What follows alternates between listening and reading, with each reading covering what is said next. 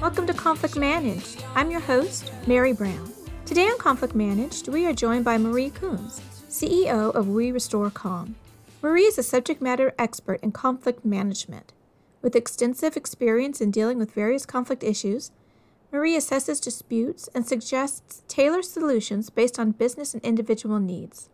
As an accredited workplace mediator, Marie boasts a remarkable 95% success rate in two-party mediations within challenging and complex operating environments. Having worked at Royal Mail for 17 years, Marie honed her skills in conflict resolution, mediation, change management, employee and industrial relations, and employee engagement. She became an accredited mediator in 2014 through TCM's National Certificate in Workplace Mediation. Marie was awarded the Workplace Mediator of the Year at the National Mediation Awards 2020 for her excellence in mediation, particularly in the realm of mental health, and her seamless adaptation to online mediation during COVID-19 pandemic were acknowledged. Her dedication extends to empowering individuals with mental health concerns and neurodiversity, emphasizing the impact of conflict on employee well-being. Maria's commitment is evident through her roles as a timed change champion, a mental health first aider, and her advocacy for mental health within Royal Mail. Outside of her professional endeavors, Marie enjoys spending time with her family, indulging in activities such as walking her two dogs, listening to music, and engaging in running and weight training. Good morning, Marie, and welcome to Conflict Managed.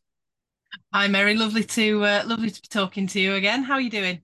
I'm well. And you? How are you this afternoon? Yeah, afternoon in the UK. Pretty good, thank you. The sun's gone in today, so it's a bit cooler, so it's a bit easier. It's a bit easier to bear. Yes, I'm in West Tennessee, and it's the middle of June. And usually it's really hot, but it has been unseasonably cool. I'm in a sweater today at work, and so that's lovely. Yeah, that has a big impact on how productive we are. So, Yes, that's so true. Well, let's begin how I like to start this podcast, and let's hear about the first job you ever had.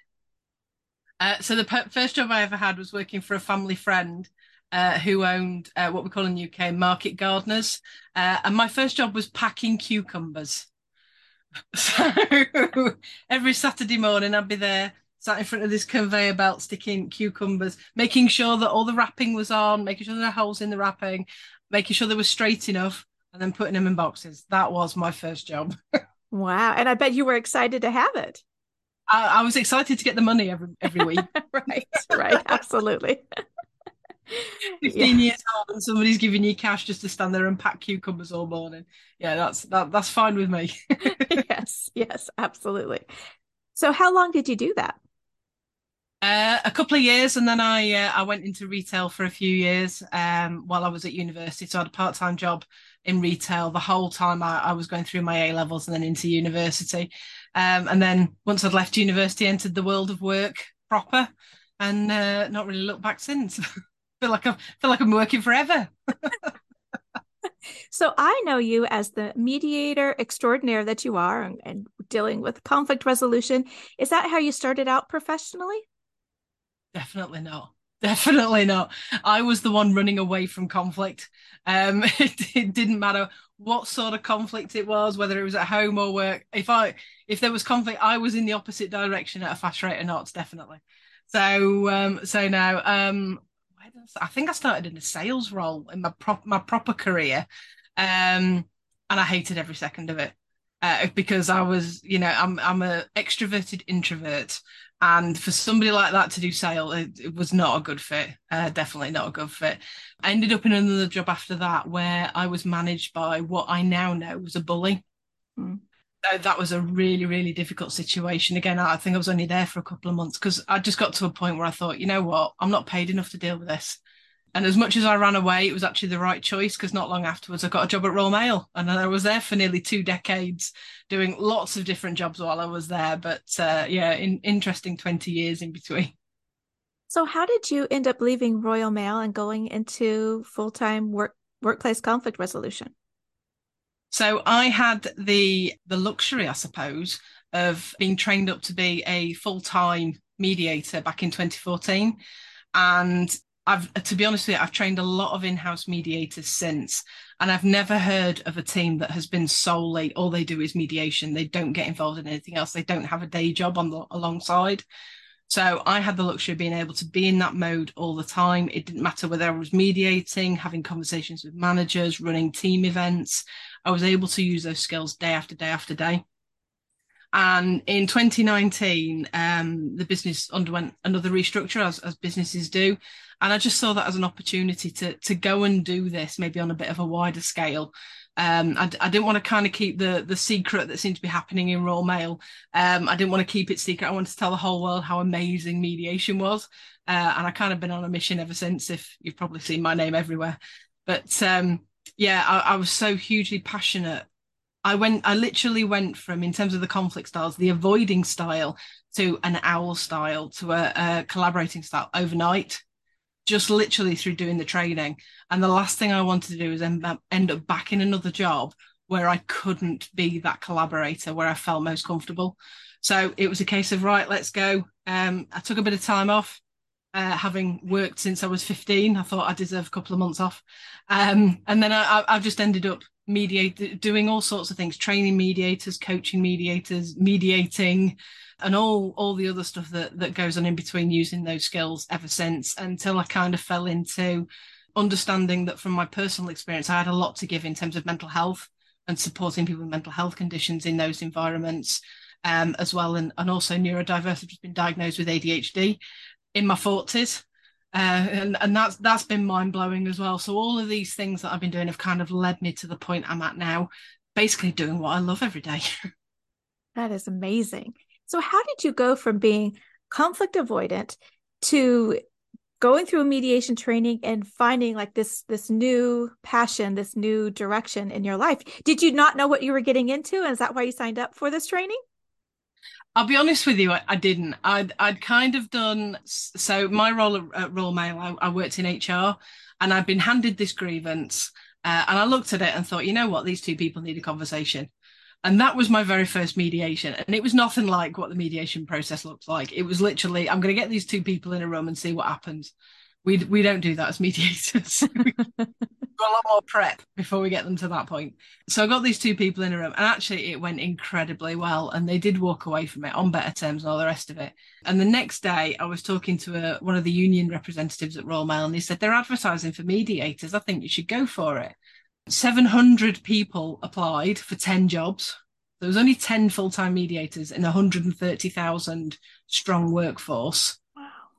Yeah, 700 people applied. I got one of the 10 jobs.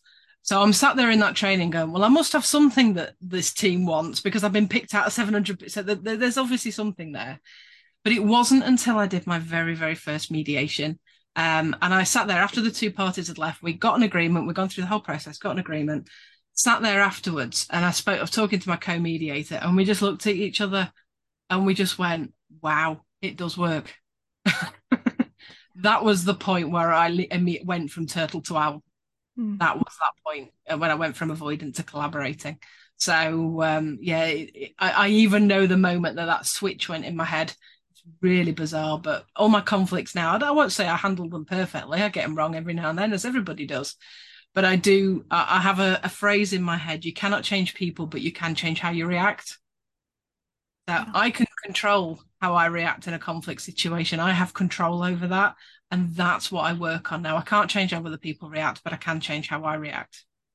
I love that, because that's what I see is this in this space of conflict resolution, is that for me, it's first and foremost about personal empowerment. It's taking that control back, because many times when we're caught in a conflict, we feel caught. We feel like there's nothing we can do. We need somebody else to come in. And it's that flipping that switch, that, reframing and realizing, no, nobody else needs to come in and save me. I do have power. What am I going to do about it? Absolutely. Yeah. And it was that moment that I kind of, I'd heard this phrase. I mean, it was a phrase that a previous manager has said, when I've had situations with previous colleagues where, you can't change how they react, but you do have control over how you react. And it was at that moment that I'd seen it in action. I'd spent all day seeing it in action, seeing people take accountability and responsibility and ownership for how they feel. And I'm like, It does work. And from that moment on, every single conflict, I can't say I don't react emotionally. I wouldn't be human if I didn't react emotionally. But I'm able to take a bit of a step back from it and go, right, okay, that's the emotional response. What's the logical response that actually protects the relationship rather than damages it? I think maybe one reason why people don't engage in fruitful discussions with something that's difficult for them is because they don't have, the proof is in the pudding. They don't see it, right? They haven't practiced it. Yeah. And for some reason, people don't realize that it is a skill. And any skill, if you're going to get better at playing piano, if you're going to get better at cross stitch or running marathons, you practice it.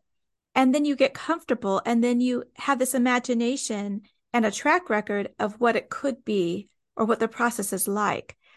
But if you're always avoiding, right? You're protecting yourself in one particular way and it's quote unquote working for you. Of course, it's not giving you your best life. Yeah, spoiler alert, it doesn't work. Right. Right. Running away from conflict never works. Right. But yeah, I mean, the thing is, this is a conversation that I've actually had as recently as last week. We are not taught conflict resolution in skills, or certainly wasn't when I went through school. I don't know if things have changed now, but we learn how to deal with conflict by how our parents dealt with it. We learn how to deal with conflict by looking at what happened in the playground, what happened in the classroom, what our teachers were doing. And a lot of conflict, certainly when I was growing up, was about don't engage, you'll make it worse. I was even told, when I was bullied at school, ignore the bullies, they'll go away.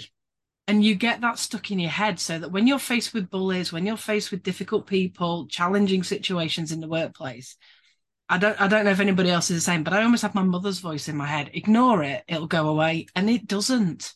It genuinely doesn't. And I see that in every single mediation, that it's got to a point where actually the organization thinks they've tried everything. It's been going on for months, sometimes years. The record I've had is a conflict that had gone on for over 10 years that I was asked to come in and mediate. That's 10 years of those two people and everybody around them being affected by that situation. They think they've tried everything. And when they call in the mediators once, it's almost got to the point of no return because everybody thinks, oh, it'll go away, it'll resolve on its own. And it doesn't. It genuinely doesn't. Yeah. I think it is interesting that I don't know why we engage in this magical thinking because we know that, if you don't clean your kitchen, it just gets worse and worse and worse. So you don't wish the dishes away. And it's the same thing with our relationships. Our relationships are going to fall apart if we don't tend to them, right? Absolutely. It's just normal. You've got to tend to things to keep at an even level. But if you let yourself go and you don't manage your emotions, you don't manage your workplace, what are you going to expect? A certain amount of chaos, and then that's detrimental. Absolutely. Yeah, as I say, the number of times, and the thing is as well, one of the things that used to happen at Royal Mail is we'd end up going potentially back to the same offices. So it's almost like they hadn't learned by the fact that it hadn't worked, ignoring it over here. And I've seen the same since I've left. It's not a Royal Mail thing. It's an organisation thing. That oh, if we ignore it, it'll go away. If we ignore this one might go away. Oh, well, that one hasn't. Well, this one might go. And it's just like, yeah, what's the definition of insanity? Repeating the same thing and expecting a different result. That's right. It's just like with dishes, early, often, swiftly, justly. If you deal with it right away, the first time you feel something, imagine how easier it is to deal with than, as you say, when it's been going for weeks, months, years. It's so unnecessary. The suffering, the loss of productivity. I am most interested, and I'm sure you are too, is the human suffering and the toll it takes on individuals. Yeah, absolutely. And using the washing up analogy, if you've got a casserole dish that's absolutely baked in, if you soak it and wash it immediately after using it, oh, it's easy to get rid of and put it away. You leave it for 6 months, you come back to it, it's set like concrete. That's what conflict's like. It sets like concrete if you do not deal with it. That's a good analogy. So you mentioned that you had a work situation that was short-lived, but you had a boss that was a bully. Can you tell us a little bit about that situation and when you were in it, how you dealt with it? So it started off with the behaviours actually being directed towards somebody else. And the avoidant in me was like, oh, it's not me. Great. It's somebody else that they're picking on. But it was picking on. It was a letter would be written. I mean, these were in the days where we still printed and sent letters out as opposed to emailing, you know. I'm not quite old enough to be prehistoric, but I'm old enough to remember the days before email. And we print letters off. Mine would just go straight in the envelope and be posted off, but hers would be pulled out and you've got a mistake here, you've got a smudge here, you've done this wrong, you've done that, and it wouldn't be done in private. It'd be done in front of everybody else. We'd be on the phone to engineers. She'd grab the phone off the other lady that was doing the same role as me and start barking orders down the phone to the engineer on the other end of the phone, belittling both of them in the process. Again, in an office full of people. She'd slam doors. She just would not treat people with respect. She was appalling when I look back at it. But because it wasn't directed at me, I was keeping my head down, you know, typical avoidance style, head in my shell, hoping nobody sees me. But then she left. So about 6 weeks into it, she left. And once she left, that was it. It got directed at me. So I got those behaviors directed at me. And it wasn't even day after day. It was hour after hour of this constant, you're doing it wrong, you're doing it wrong, you're doing it wrong. No opportunity to fail and learn from my own mistakes. No opportunity to turn around and go, actually, I don't agree. Can we sit down and talk about this? It was, I'm my way or the highway.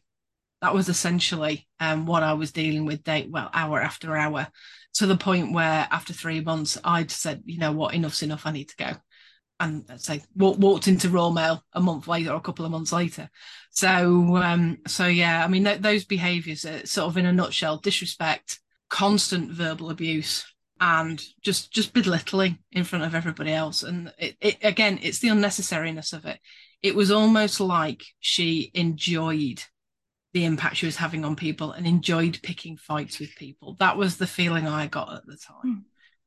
And that's kind of, you know, if I've been subjected to those behaviors since, or I've seen those behaviors since, I immediately go back to that situation where I'm kind of like, no, that's not good. I'm sorry that happened to you. That must have been very jarring to be treated that way.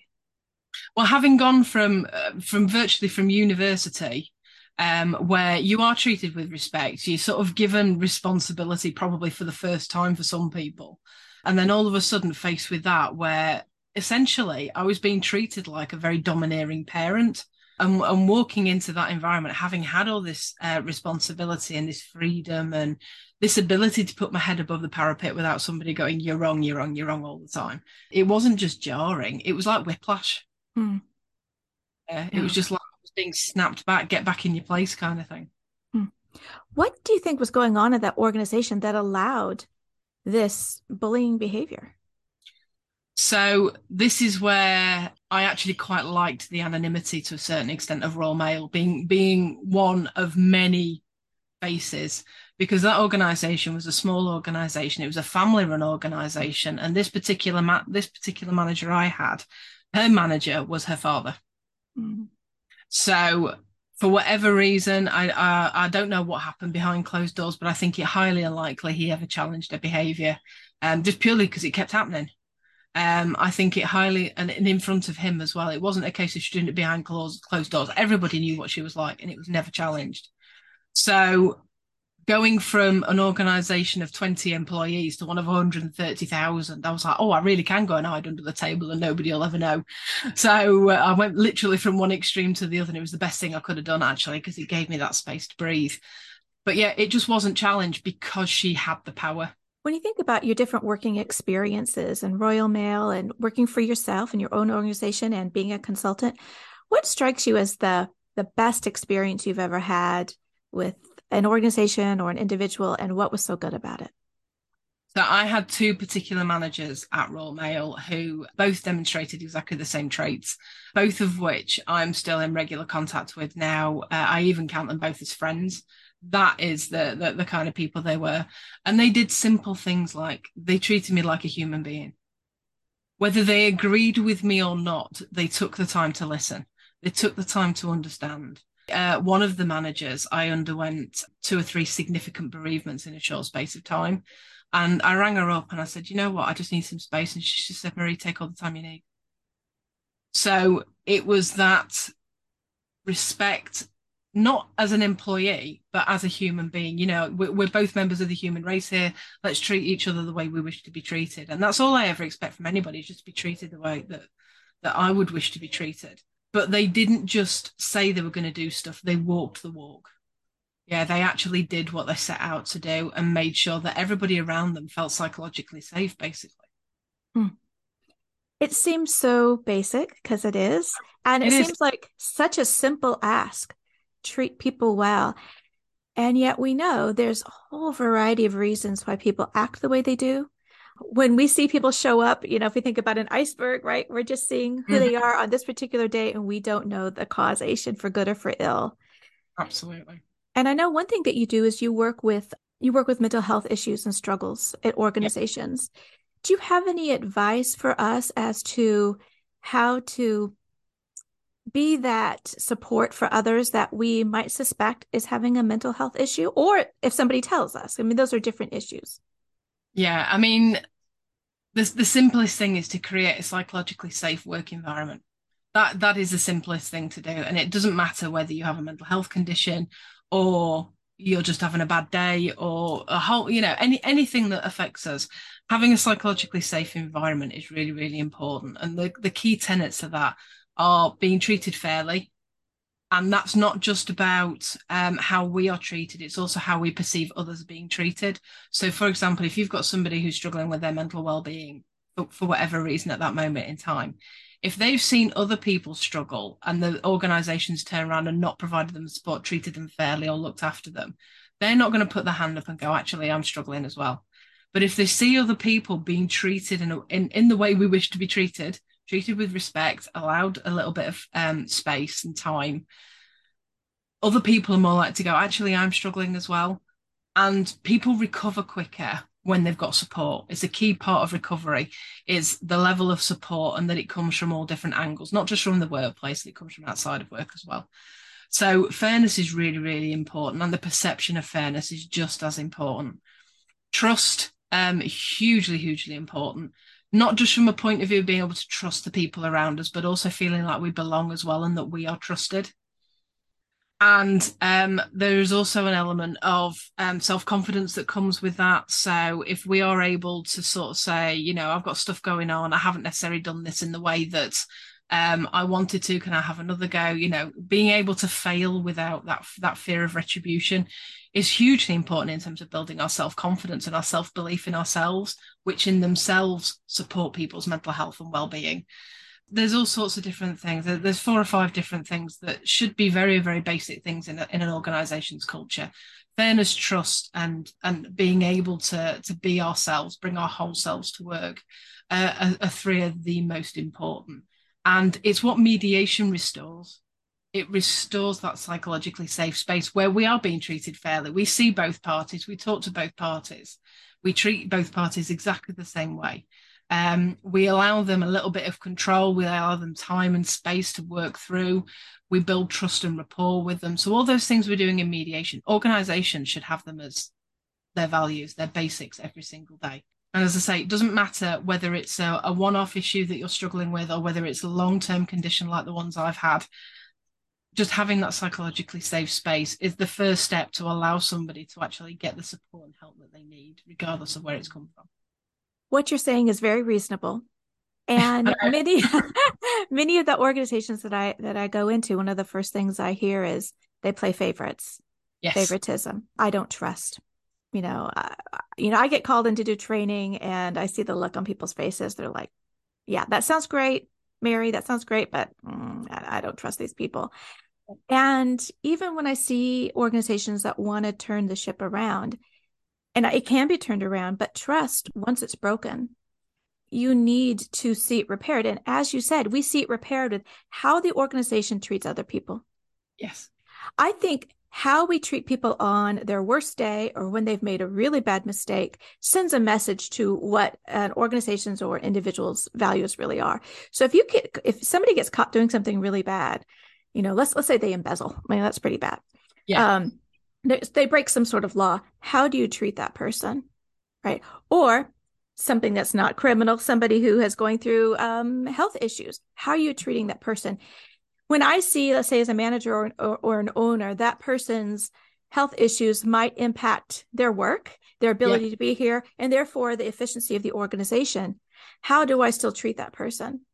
That sends a message, as you've said, to everybody. We are watching. What do you really believe, leader?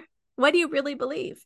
And it's not in the everyday when everything is going well and the business is booming and everyone's happy. It's when things go south, when things sour, and they will, because we're humans. We make Absolutely. mistakes. The markets turn, people get sick, people do bad things. How do you behave then? And the thing is, that brings me back to these two managers that I had at Royal Mail. They said, we're going to do this. We said we're going to treat people like this. And they didn't just say it, they did it. And it's the action, actions speak louder than words. It's one of those phrases that has been handed down for years and years and years. But it's absolutely true. You can say all the flowery language, you can say we have these values, we have these behaviors, this is what we expect from everybody. But if you don't back that up with actions, you lose the trust of everybody that works with you. Because you can sit there and say, one of our core values is that we treat each other with respect. We treat each other with dignity and respect. But if just one person sees another person not being treated with dignity and respect, that's that value destroyed. I know a lot of leaders, good leaders today, who believe these things, believe psychological safety, believe in being reflective practice and these ideas of really treating people with dignity and respect so that people can flourish. And yet, sometimes I see how the organizations work, and there's a disconnect between what I really think a leader or leaders value and what actually happens. What do you think leaders can do, or how us who are maybe different, lower down in the leadership pecking order, how can we help bring about psychological safety or help leaders be reflective to see that they're actually not walking their talk? So it goes back to what I said. We've got control of our own behaviors, but we can't change other people's. The first thing we need to do is role model the behaviors we expect from others. That is step number one. If you aren't treating people with dignity and respect, what hope do you have of influencing others to change their behavior? So it doesn't matter whether you are the person packing cucumbers or you're the CEO. If you're not demonstrating that you are treating people fairly, that you are somebody that can be trusted, you've got no hope of influencing anybody else. So it starts with us. That's got to be the first thing that we do. And then it is about challenging. It is about challenging through our one-to-ones. When we sat down saying, do you mind if I provide you with a little bit of feedback? Not everybody will welcome that, but a lot of organizations are using what they call 360-degree feedback, where they get that feedback from 360 degrees, so above and below. Organizations that encourage that, be open and honest in that feedback, but don't just say, oh, this is going wrong. It's about reframing it as, could we try this?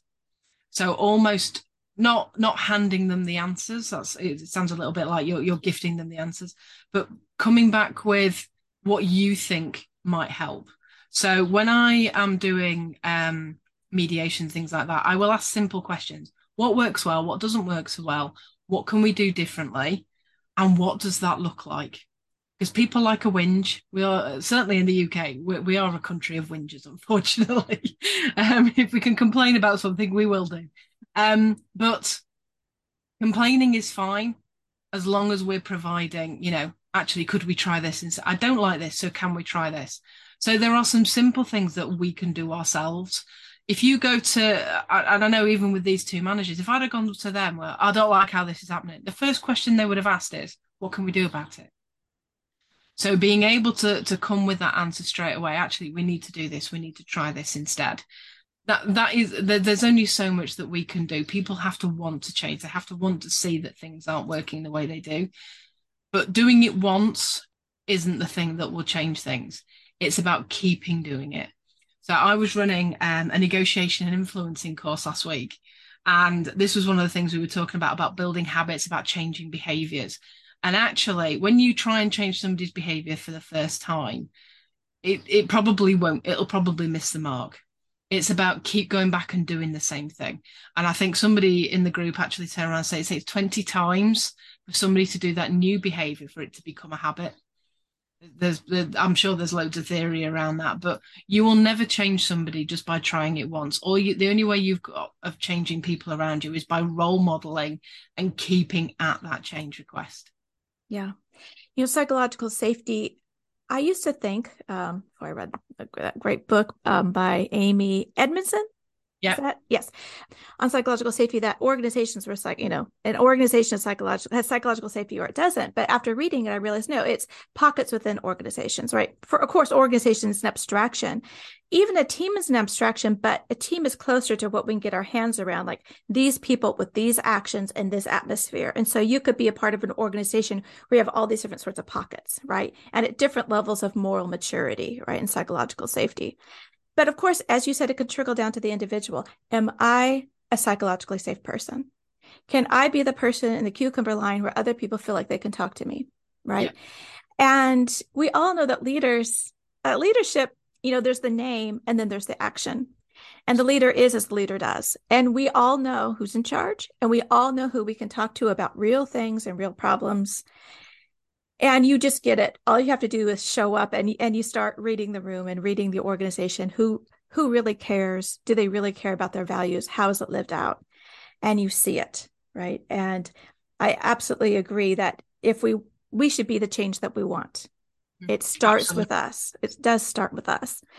So when we think about, we talk a lot more, which is wonderful today, about neurodivergence and making a more inclusive environment. I know autism, which is very broad, with some of the characteristics that people with autism sometimes present is, I just said reading the room, right? This, for some people, the inability to maybe read the room like neurotypical people do. And so then they get dinged and misunderstood. So can you talk a little bit about how we can really concretely be more opening in our workplaces to different ways of processing and being at work? Yeah, so the shock I had, it was only a couple of months ago where I actually got the diagnosis of being ADHD. Having spent the previous 40 something years thinking I was neurotypical. But actually when I broke down my thought process, when I looked at the way that I view the world and how I solutionize and how I do everything that makes me who I am, when I was talking to people and saying, oh, this happens, when I'm having this conversation, this is going on in my brain. And I was getting people looking at me going, that's not normal. Well, that's really helpful. Thanks. Not the most helpful thing you could have said to me. The thing that we forget, we get so hung up on, is somebody ADHD? Are they on the autism spectrum? Are they? And actually, the only thing we need to remember is when it comes to neurodiversity, all we're doing is recognizing that every single person on this planet thinks, perceives, and processes information in a slightly different way to the person sat next to them. So my husband, he listens to audiobooks because that is the best way he can process information. If he went to a doctor, he would be classified as neurotypical. For me, I use something called bionic reading, which I've just started to use, which where certain letters in a sentence are bold and the other letters aren't in bold. And it means that I can read incredibly quickly. My husband picks that up. Oh, can't read that. And it's as simple as that. It is as simple as that. It's just taking it down to how do we process the world around us? By information is everything that is coming through our brains, through our eyes, through our ears, through our senses, how we process that information. And we can get so hung up on labels that actually we forget there is a human being at the center of that. So for me, yeah, I have the label of ADHD. But for me, what that means is I like to be able to read in this particular way. If I'm out in public in a big crowd, I need to wear special earplugs so that I can really focus on the person that I'm talking to. Not everybody will need to do that, but it's about that acceptance that for me to process and engage and be involved in a conversation that's what I need to do. And that's all it is. It's just acceptance of that person's way of processing information, whatever it might be. And we forget that that's really what it boils down to. I really like that because when we think about treating people with dignity and respect, that's not abstract. It comes in the concrete particular. So of course, there are general things, but for you specifically, for me specifically, for the person, next to me specifically, what does that mean? We are individuals and we all have unique strengths. We all have weaknesses. And so we can come along. And that's the wonder of diversity. The wonderful thing is that if the world just mirrored me, it would be fabulous, but it would be lacking, right? We would have no bridges because I can't do mathematics or draw on a straight line, Yeah. so, you know, and so the vast variety in the world brings the color alive, brings innovation, and we are part of a human community. And so many times we think about accommodation for the other, but if we start realizing all of us are accommodated to one degree or another, and how am I asking people to accommodate me? Maybe my understanding of time and timeliness, maybe my understanding of whatever is a way I'm asking other people to interact with me. And some of those we might say are more common, right, or typical, and some of those are less common, but it's still in a kind of accommodation. And that's what you do when you respect individuals. Absolutely. Yeah, absolutely. I mean, the number of times I've been in a mediation and somebody said, well, I sent you that information and what came back was rubbish. I'm like, have you actually taken the time to understand why it wasn't what you expected it to be? Have you taken the time to understand if they've understood where you're coming from? A lot of everything to do with neurodiversity, mental health, it comes down to us setting boundaries and expectations for ourselves, but also communicating those expectations.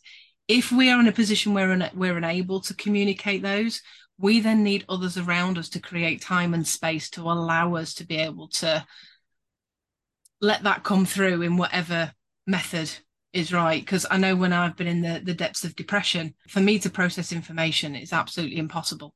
Regardless of anything else that's going on in my head, processing information when I'm in the depths of depression is absolutely pointless because it just won't happen. But having people around me who give me the time and space to work that through, that give me the support to work that through, means I come out the other side of it empowered. Being told, this is what you should be doing. This is how you should be working. Why aren't you in work? Why are you off sick again? What that does is it creates that thing in that person's mind that actually I haven't got time and space.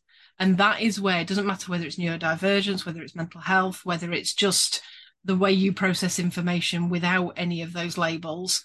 Time and space is such an important thing, and being treated back to fairness again, back to trust, back to being able to fail.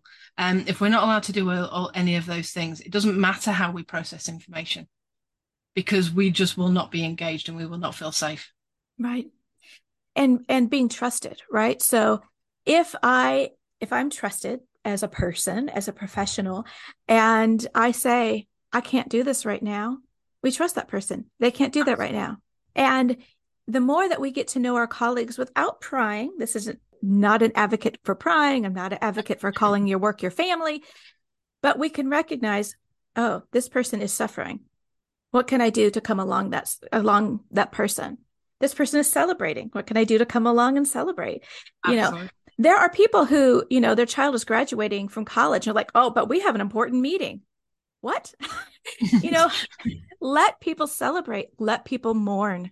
Let people be excited about running that marathon and let people be sick, right? Let people. Absolutely. Absolutely. And if every single one of us on this planet did that, you'd find conflict would disappear overnight. Yeah. I'd be happy to be out of a job. Yeah, I make people laugh when I say mediation must be one of the one career choices where we're actively trying to make ourselves unnecessary. That's right. That's right. I go into organizations and say, okay, I want to train you so that you do not need me. And I want to help you put things in place so that you guys can do it. And you're self-sufficient and no need for me. Absolutely. Yeah. At the end of a mediation, I always say in the nicest possible way, I hope I never see you again. Well, Marie, we've touched on a lot of subjects. I would like you to talk about one more thing. Here in the States, we don't like to talk about women's issues, especially when it comes to things that are uncomfortable, such as menopause. I mean, we can barely talk about pregnancy and pregnancy rights. And oh my gosh, how dare you decide to have a child and inconvenience us? Or be a woman and go through a natural life cycle of what happens in your body. And a lot of I see, because I follow a lot of stuff going on in the UK, people seem to talk about menopause and menopause issues. Do you have any advice for those of us who live in the States and elsewhere about being comfortable, about allowing people to go through their natural lifespan and coming alongside them, such as with issues like menopause? Yeah, I mean, again, there's some simple things. It's about communicating with each other. So taking the time to inform yourselves on the subject and take the time to educate. We see menopause. I talk about this on my mental health and complex conversations course. We talk about menopause is always seen as women of a certain age, with that knowing sort of nod that goes with it. You know, women of a certain age, but actually that's rubbish. It is anybody. I think I heard it described the other day as anybody born with a womb goes through the menopause. But also it's our transgender colleagues who are taking hormone replacement therapy can create symptoms of menopause. It can be the 30-year-old going through breast cancer who is having to have chemotherapy, which can trigger menopause. So we need to normalize the discussion. First things first, we absolutely need to normalize discussion. It's taken far too long for us to normalize the discussion around mental health, and we're still struggling a little bit there. We need to be a lot quicker with menopause because I think it's something that 70% of the female workforce is of menopausal age. Not necessarily going through the menopause, that'd be horrendous if we're all going through it at the same time, but of menopause age. And that's a lot of talent for organisations to lose. There was a study done in 2019. I need to update my reference here because I'm sure there's been one done since. There was a study done in 2019 in the UK where 1 million women had left the workplace because their symptoms were not being supported. Wow. They were not being supported whilst going through those symptoms. So a lot of the stuff, it's back to basics again. It's basic human interaction, taking the time to understand whether that means you go away and educate yourself, or whether you actually sit down and ask the questions and say, look, I'd like to understand more. Talk to me about what's going on for you. It is about changing the culture. And it's not just about menopause, it's about female health in general, because we don't talk about periods, we don't talk about pregnancy, we don't talk about any of that. Right. And actually, there are certain days of the month where I can't focus because of what's going on for me as a woman. Yeah. So, we are physiologically different from men. The same as there's certain things that go on for men that we're never going to understand, but we're never going to understand if we don't have a culture of breaking down those taboos. That's where normalizing the conversation comes in. Yes, we need I was just thinking about periods as you were talking. I've been seeing these videos on TikTok, and it's an organization where they hook men up to like a period cramp simulator and have them do work activities. And it goes like 1 to 10, and they're okay. And they hit around 3 and they're like, oh my goodness. And they're like trying to explain like selling this house or packaging this shirt up or something like that. And it like dawns on them for the first time, like, oh, this might actually be a thing. It's like not just women are bleeding, but they might be in pain. And that doesn't even cover, as we know, what actually happens. But I say, as we know, people with periods nod. Men are like, what do you mean, as we know? I saw this other TikTok that had this man came up to his girlfriend and pulled out these 2 tampons, and one said L and one said R. And he said, explain this to me, left and right. It's like, no, light and regular. Brilliant. I've not seen that one. I mean, I was my nan, bless her, she's 95 years old, my nan, and she was talking to me at the weekend because we happened to be having this conversation. She said when she was growing up, even mothers and daughters didn't talk about it. It was the monthly curse, or it was given so many different names other than what it actually is. And she said even my granddad, even her own husband, she didn't really talk to about. Whereas my poor husband gets chapter and verse every month, whether he likes it or not. But I'm trying to normalize the conversation, you see. So, and it starts again. It starts with us. If people don't want to listen to you when you're talking about it, That's a them problem, not a you problem. Yeah. So it is about, we are trying to normalize the conversation. It isn't a taboo. The thing that anybody who doesn't go through a period or doesn't go through menopause doesn't seem to realize is actually we can't control it. It is a biological response based on how we are made up, basically. So it's not like we can, oh, tomorrow I'm not going to be menopausal tomorrow, it'll be fine. We don't have that choice. We're passengers in this journey. And that's the bit that does seems to get forgotten. And I think it's because we don't know, we don't talk about it enough. We don't, maybe we need to have one of these TikTok booths in every business, and every bloke has to go through, or everybody that isn't going to go through menopause and periods needs to go through that and actually feel what it's like, because it's not nice. It seems to me, to wax philosophical for a moment, but a denial of bodies, being an embodied person. And I don't want to go so far as to say a hatred of, and that's not a hatred, but it's a not recognizing what it means to have a female body, and to say, okay, we need to be gender neutral. We're all the same. Well, no, men have issues, women have issues, but this is what it means to be in a female body. And it's not good, it's not bad. It is what it is. And to say that I can't talk about having periods or what it's like to be pregnant or, pregnancy loss or all of those reproductive issues, and then what it means to have that fertility come to an end. It is being human, and being human in the way that kind of body that I have. And so that is not good, bad. It's what it is. And we need to be able to talk about it. It's not gross. It's normal. It is. It is. And you know what? That seems to be the one thing that has been forgotten. That actually what we go through is completely normal, and it's completely natural as well. It's completely natural. And it sometimes beggars belief sometimes when I'll be talking to somebody and I don't want to talk about that. And I'm like, okay. So who do you talk to then when you're struggling? Yeah. And I mean, I think a lot of it is that people are just told to keep it to themselves. Keep your struggle, whether it's physical pain, yes, psychological pain, yep, financial pain, whatever it is, we're told to keep it to ourselves. And at work, we are supposed to, I think we are supposed to keep things to ourselves because we're in a work environment. We're not at a family picnic. Yeah. And so, I mean, there is that art of sharing properly. I think it's a virtue. You don't want to overshare, and you don't want to keep it so much inside that you suffer unnecessarily.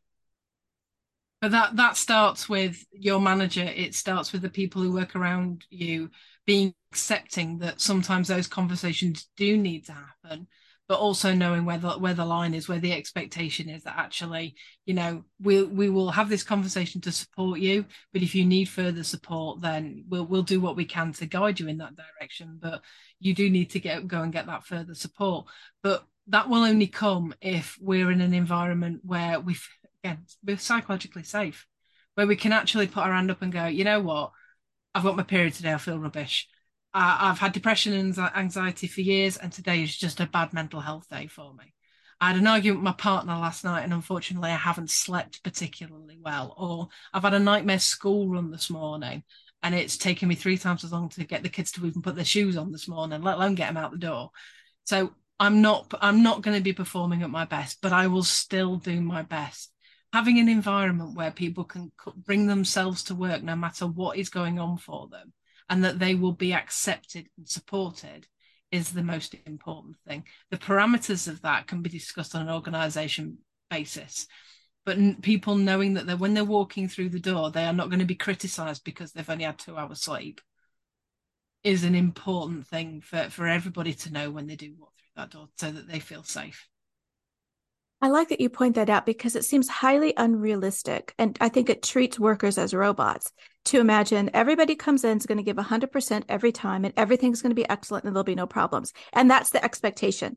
Yeah. Well, you have set yourself up for failure because you're Absolutely. working with humans, and humans are a mixed bag. We're wonderful, but we are a mixed bag. And that means that you pull out that handful of jelly beans, and every day at work, you're going to get something different.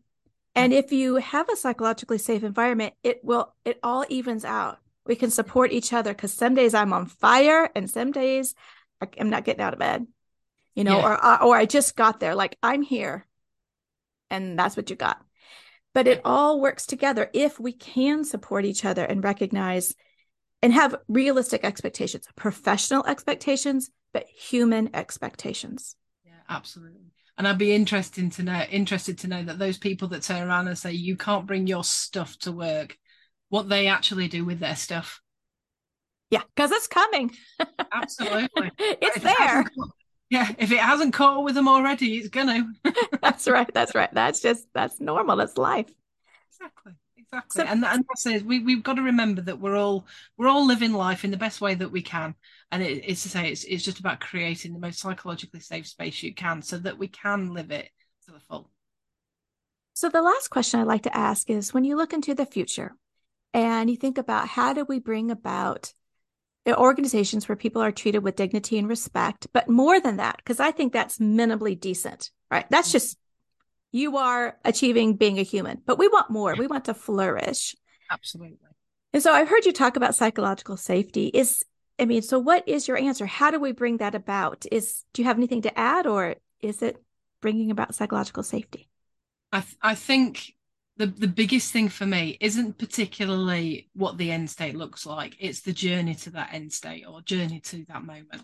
And I've seen so many organizations try to change everything at once and then wondering why it hasn't worked. So we had a phrase while I was at Royal Mail, massive, huge company, that trying to exact change in an organization of that size was like trying to turn the Titanic. Yeah, you are going to do it edging a bit at a time, a little bit at a time, moving until you get to that point where you're facing away from the iceberg. To expect anything else, you're setting yourself up to fail. So in order to achieve psychological safety, you need to know that the employees around you are going to fail. You need to know that the organization at some point isn't going to perform to the standard that you are expecting it to. And whilst that can't happen long term, in the short term, that is okay. Because those environments where people are allowed to get stuff wrong, I don't know about you, Mary, but when I get something wrong, I'm absolutely determined to get it right next time. It's where ideas come from. It's where innovation and creativity come from. And telling people you've got to do it right first time perfectly every single time, it's too much pressure for people. And you are setting yourself up to fail. So it is about creating time and space. It's about understanding that you're not going to fix all of your problems overnight. You are not going to fix all of your problems in the space of one change management process. It is a journey, and actually enjoy it. I love that. It is a journey. It takes intentionality and it takes sustained effort over the life of the organization. It is not just like DEI. You don't go to one session, you're like, we got it. That's it. No, it's not a training. It's a way of being.